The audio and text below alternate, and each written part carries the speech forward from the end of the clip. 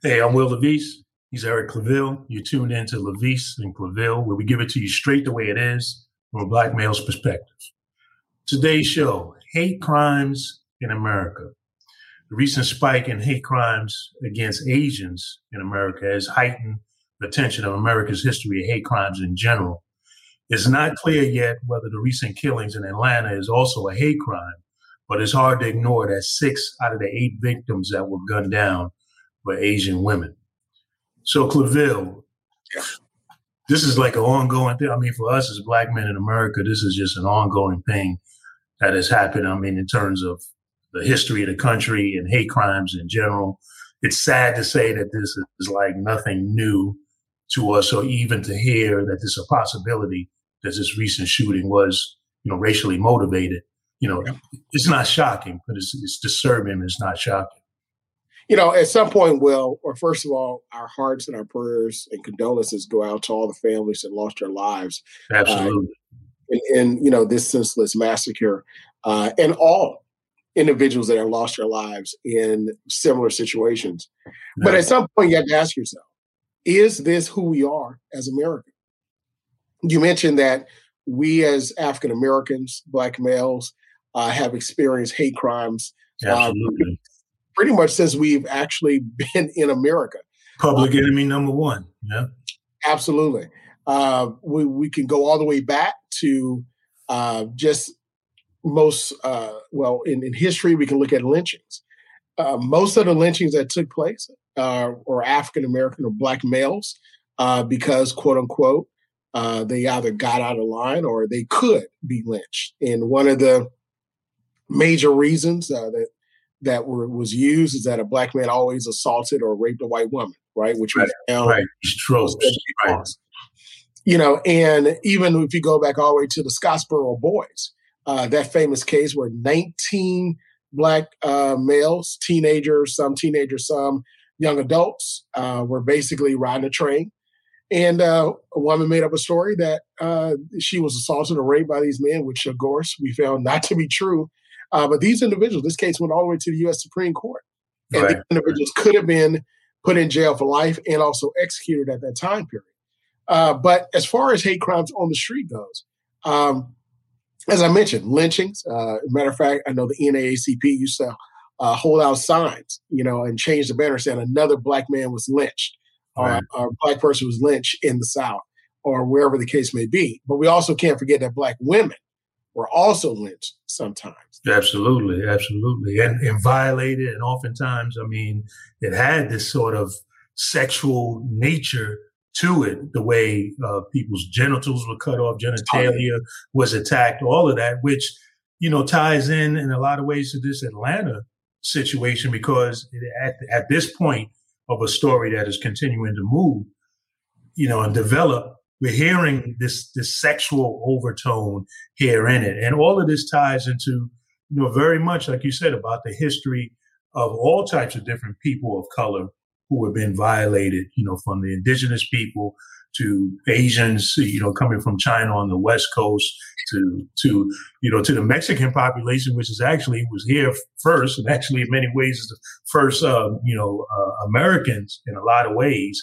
When the history of Arizona and those states in Colorado and California and Texas. So there's this undertone to this, sexual undertone that ties into it, as well as, just interesting that now in this time with this happening with the uptick in Asian Americans, you're seeing the difference of, there was a time when it was just, either indigenous people or it was black. But now we're seeing and unearthing how various groups that are not white have been victimized and subjected to hate. And it's kind of creating an environment where, the country is looking at this and dealing with this in a way unlike it has done before. And some are saying it may actually be bringing about a sense of unity among people of color in a fight against what is really at the core issue, white supremacy. Yeah. It's funny that you mention that, because a lot of times when we talk about hate crimes, it's usually black and white, right? But in what I call the micro minority groups in America, your East Indians, your Afro Hispanics, those who are lighter shade, and the like, and also your Asian Americans, right? They tend to be in that middle. So you take a gun can go either way. And the reason why I call them micro minorities is because they're here, but the communities are very small and very insulated and isolated from the larger America in a lot of ways. But as it relates to Asian Americans, we've seen an uptick. Now, Asian Americans have always received some type of discriminatory reaction from. Right. I mean, they have a long history. They have a long history in the country. Absolutely. West Coast, it's not like these folks are new to the country. They've been very much a fabric and helped build the country as well. Absolutely. As a matter of fact, when you talk about building the country, we can look all the way back to the railroad.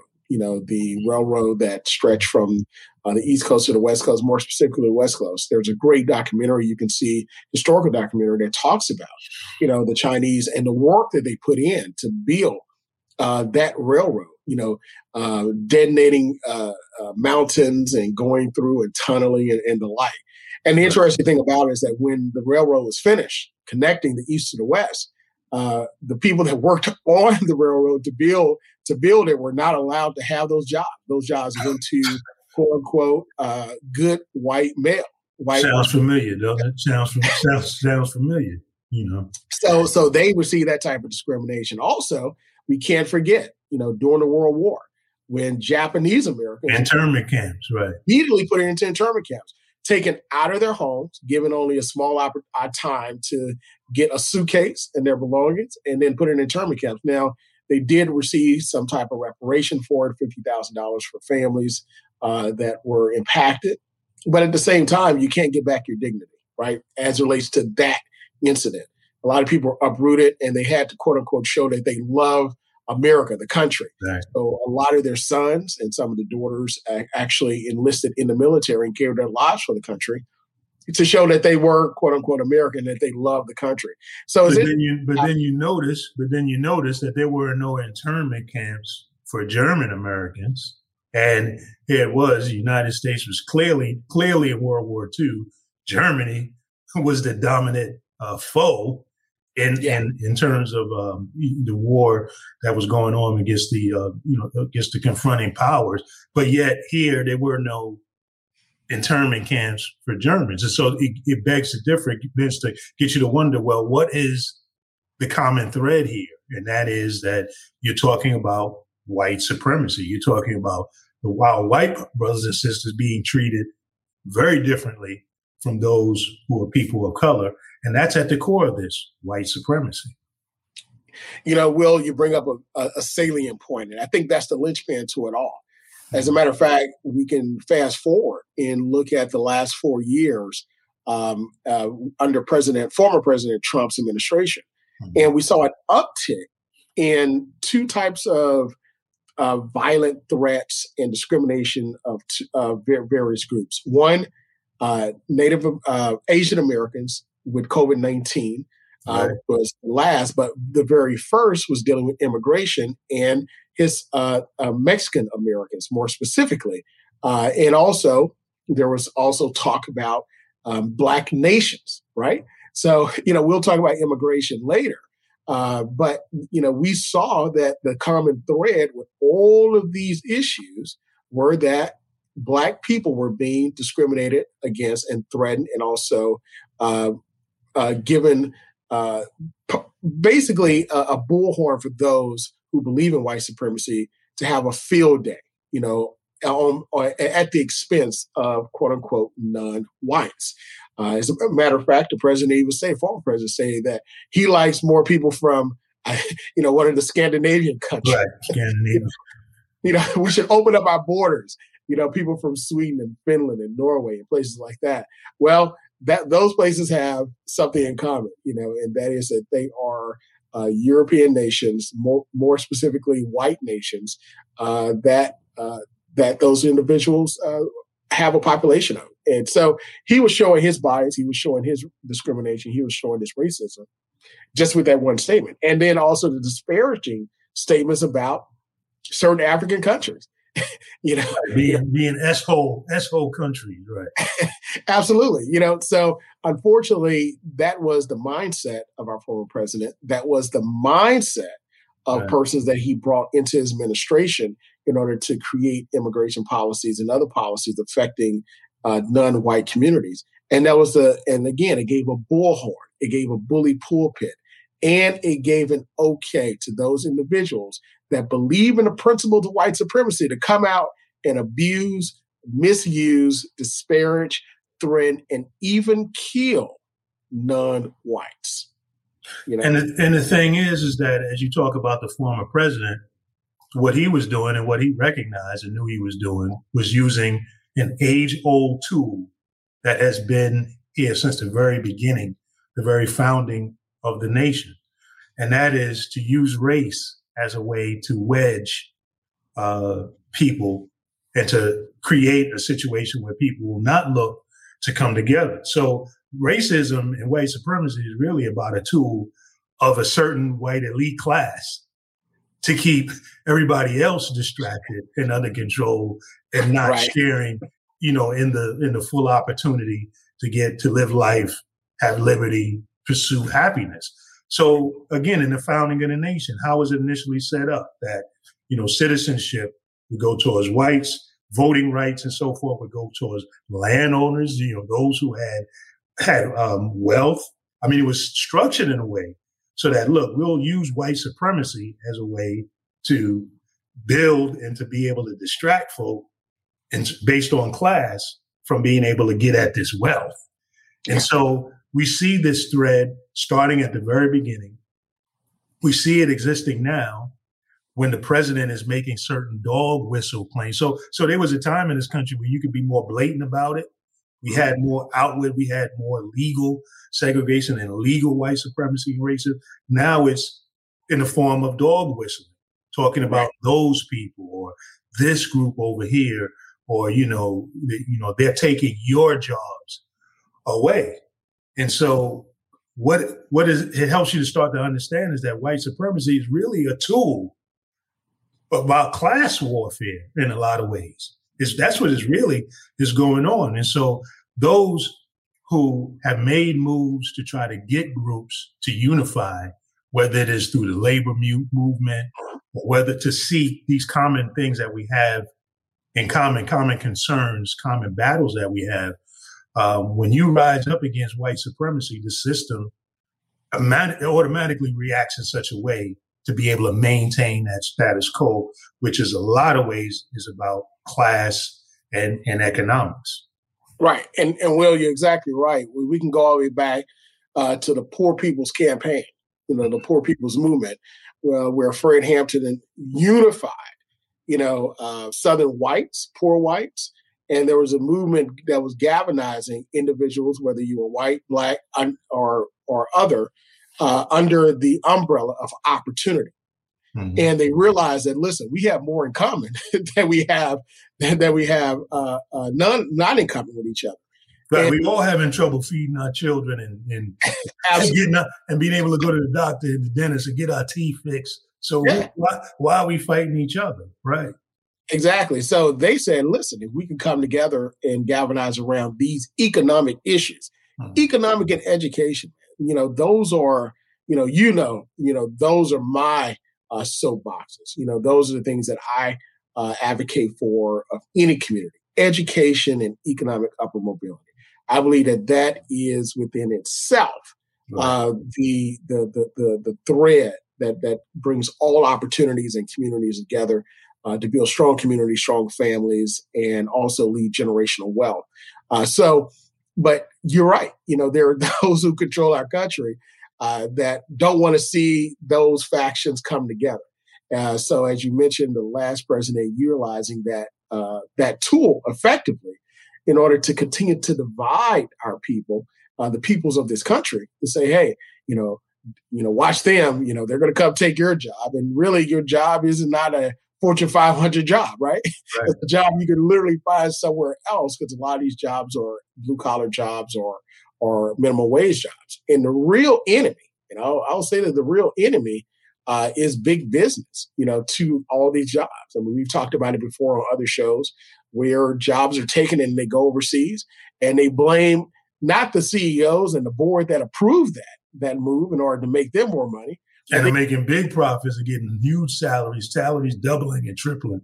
Yep. Man, millions of dollars, $1 million. I mean, of course, we know now about the phrase golden parachutes, but the general public didn't know what golden parachutes were.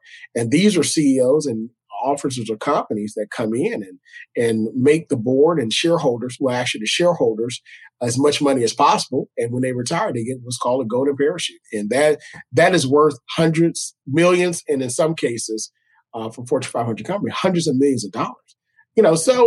So again, there's a selfish incentive there.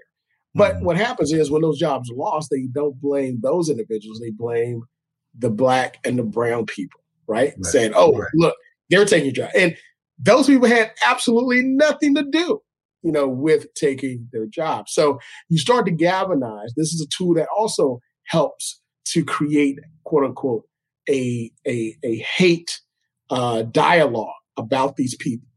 And we mentioned the Asian Americans again and the unfortunate incident that recently happened. But again, I want to go to COVID-19 and how the former president started really the discrimination and threats that and the uptick since 2019, 2020, really. Again, the Kung flu, the China flu, China flu. They brought it here. It was them. It was they who did it. It's those people. Exactly. Yeah, and keep in mind, Asian Americans, of course, there's going to be a certain level of discrimination. We talked about it before against all non-white groups. But what happened was Asian Americans really were not a target of any major policy until that statement was made. There weren't any target of any immigration policy, public policy that cut off opportunities or to raise, quote unquote, an alarm against the Asian American community. Because for the most part, Asian Americans also suffer from, quote unquote, the model immigrant. This is what all non-white people should be like.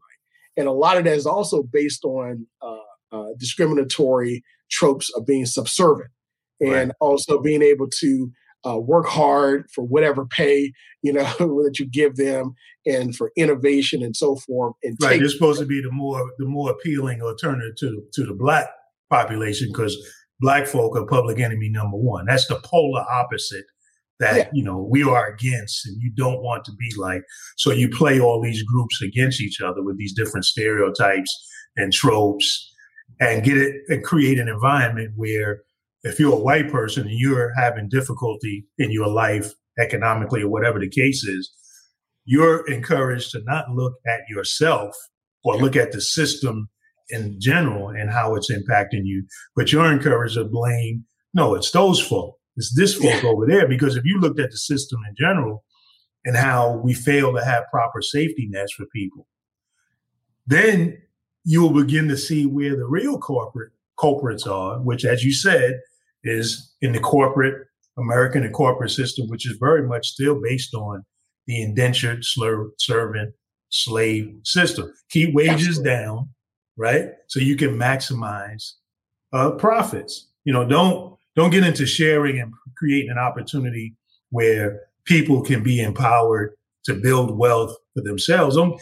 give everybody a large share of the pot, which would seem to me that actually the more assets that people have, the more they can put into the economy, the better off we all are. So that's where you hear these calls against minimum wage. We want to fight against people being able to make $15 an hour to have a living wage because we want to keep our wages low, depress people so we can maximize the profits and keep the status quo the way that it is. So you use and you inject white supremacy and hatred into this to keep people distracted from seeing what is really going on.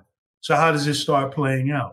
It starts playing out and you're saying, well, it's not my problem. It's not me that's causing this difficulty. It's them. It plays out with the language, like you said, language that's degrading, that dehumanizes people, because it's easier to hate somebody. It's easier to gun somebody down if you're not even seeing them as being a fellow human being. You're seing them as being an animal. You're seeing them as being less than.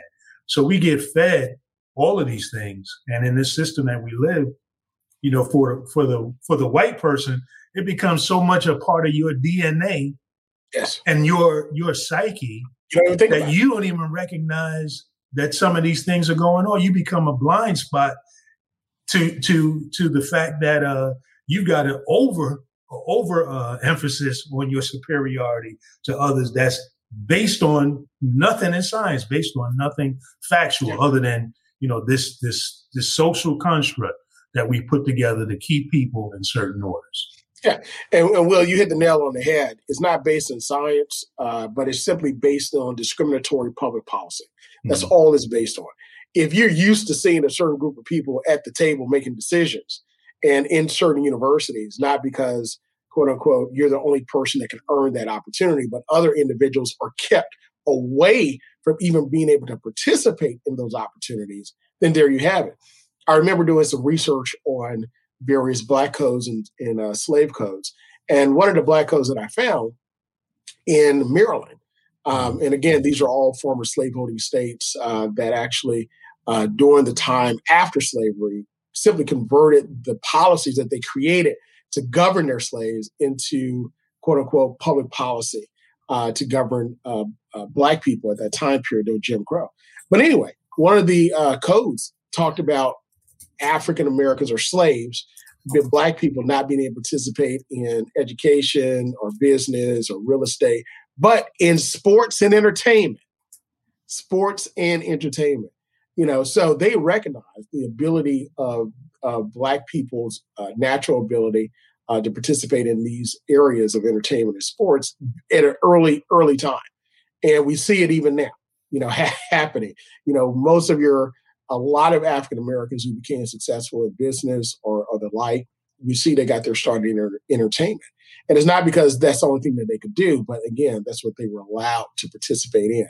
So again, going back to the Asian American and the policy, the disparaging dialogue about Asian Americans and COVID-19, it wasn't, you know, we know it wasn't China that brought it over here, but it was rather the White House that ignored what was happening in China and decided to sit on their hands, ignore it, but privately behind closed doors.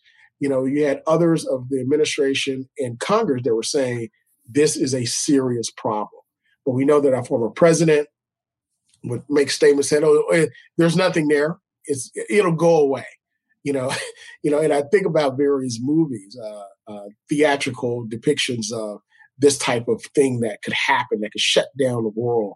And I think about Outbreak, you know, and how I was saying, well, clearly, you know, we have mechanisms in place, you know, to keep these things at bay. Very similar to what the Obama administration did with H1N1. You know, when it came to our borders, but we stopped it there from coming inside because we created policies. We created an office of infectious disease in order to handle this call immediately, right? But unfortunately, it happened not because of China, but it happened because of the former White House's ineptness to react effectively and efficiently and really honestly about this threat of virus that came to our shores.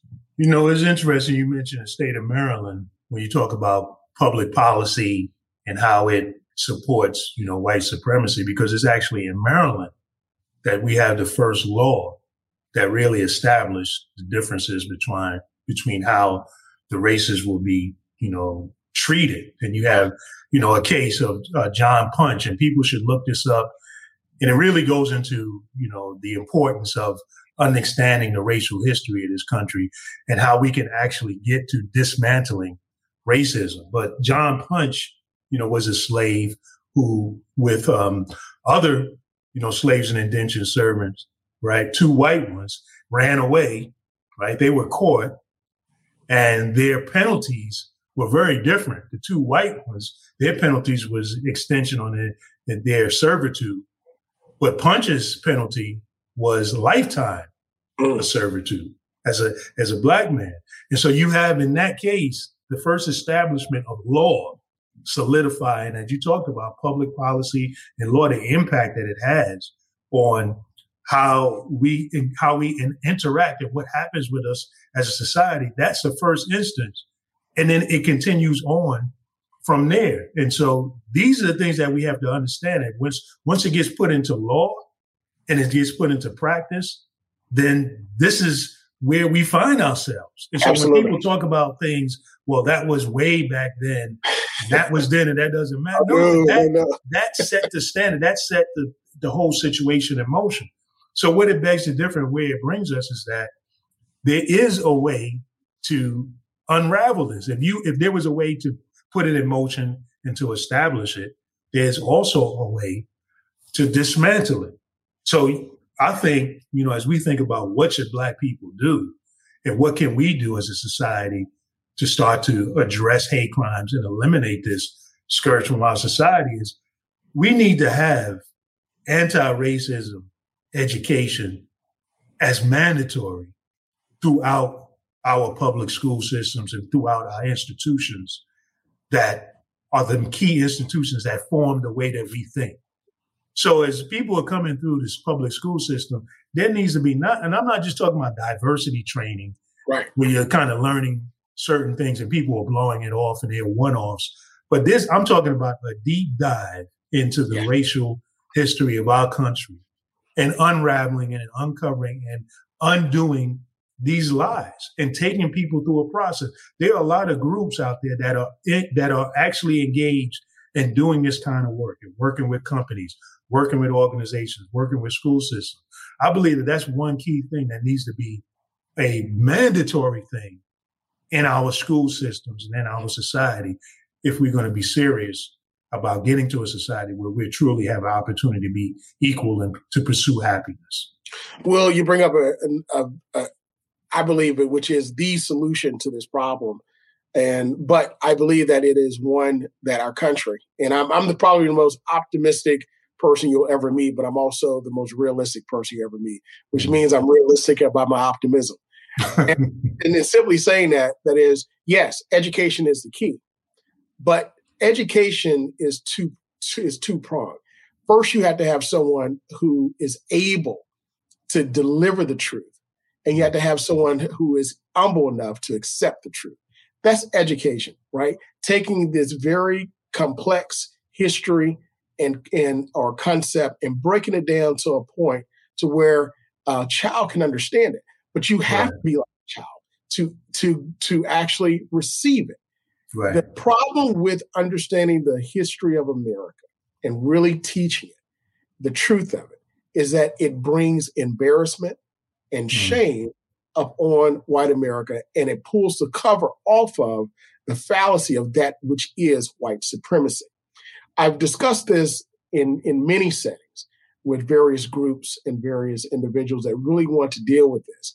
But when I start to talk about the truth of America, which is simply repeating history, reading history, what took place, and understanding the power of law and public policy and how it dictates our going and our coming, they then to begin to shy away. And very few, if any, I've come in contact with have accepted it and also looked at it and said, we need to move forward with this. It's something to grow up and being lied to all your life. It's something to hear that what you have believed all your life has been nothing more than a lie. And it has, at the expense of others, it has caused pain, it has caused death, it has caused turmoil in those individuals' lives. Right. Well, it creates cognitive dissonance. And like you said, it's hard to struggle with that and to wrestle with that all that you have believed has been foundational to your identity is a lie. And so a lot of people do not want to delve into that space, because to go into that space really causes them to have to really self-reflect and deal with themselves and look at who they truly are in the society. And that's why I think it's important that it's got to be something that's got to be a deep dive.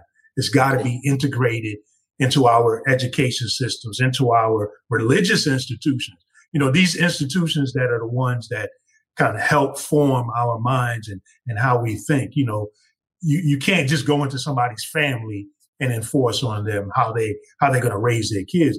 But in the public education system, you certainly can.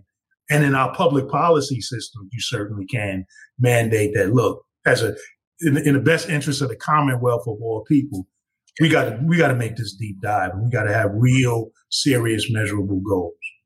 Yeah, and again, I agree with you, and it reminds me of a story of talking with an interpreter of history at one of the colonial places here in the colonial historical triangle, and how they mentioned when they would take individuals on tour of various plantations, they would not, the whites in the groups don't want to go by the slave house.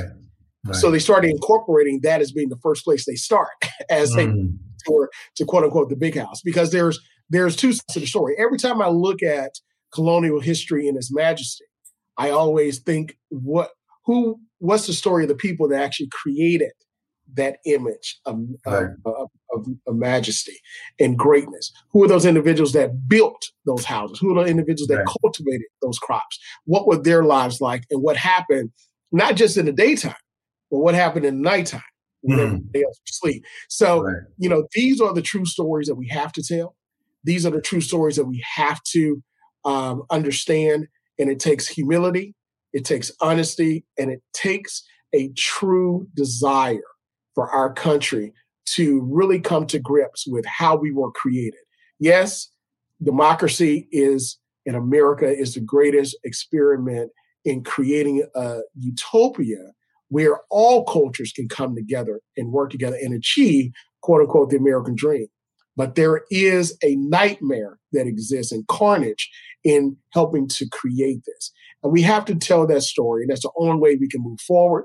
That's the only way we can heal. And that's the only way that we, as not only African Americans, Asian Americans, Hispanic Americans, and all other non-white groups who came to this country and built this country, can receive the due justice and also the recognition of our contributions to society.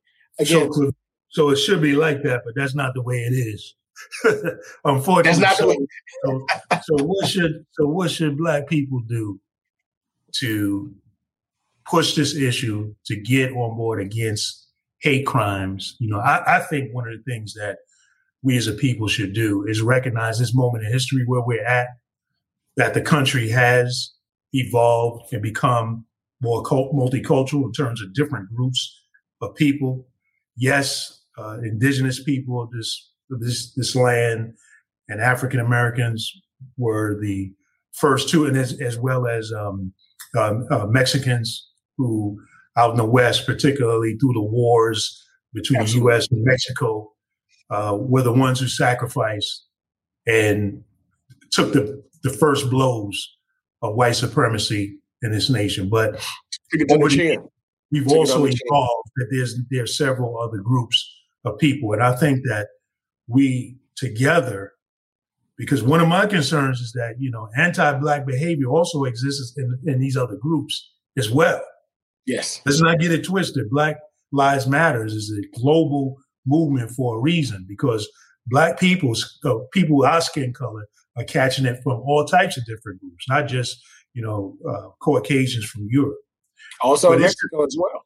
That's right. Absolutely. The blackface you talked about this several times, but there's more Black people down in South America than in North America. So, but we potentially are in a point where maybe we will all start looking at this racism within these groups and start to see the commonalities and can begin to unite around this common enemy of white supremacy, which, by the way, doesn't serve whites well either. As we talked about the class differences, economically, it doesn't serve a lot of whites well either. So what would serve this country well is a country where all of the people truly have an opportunity, equal opportunity to pursue happiness and to build wealth and to contribute to the economy. And so I think we had this opportunity to unify and to really come together against that common enemy. And I hope that this is something that we can do. And I think that's a great way to end this segment. I echo those sentiments as well, and hopefully we can build up on it to make a better America. But Thank you so much for joining us for this segment of LaVie St. Claville. Again, as we talk about very important issues that impact our society today. Catch us in past episodes, this episode's on our social media, Facebook page, Instagram, and also Twitter. And for those of you that may have any questions, please email us at laviestclaville@gmail.com. And until next time, that's the way it is. We'll see you. Be well.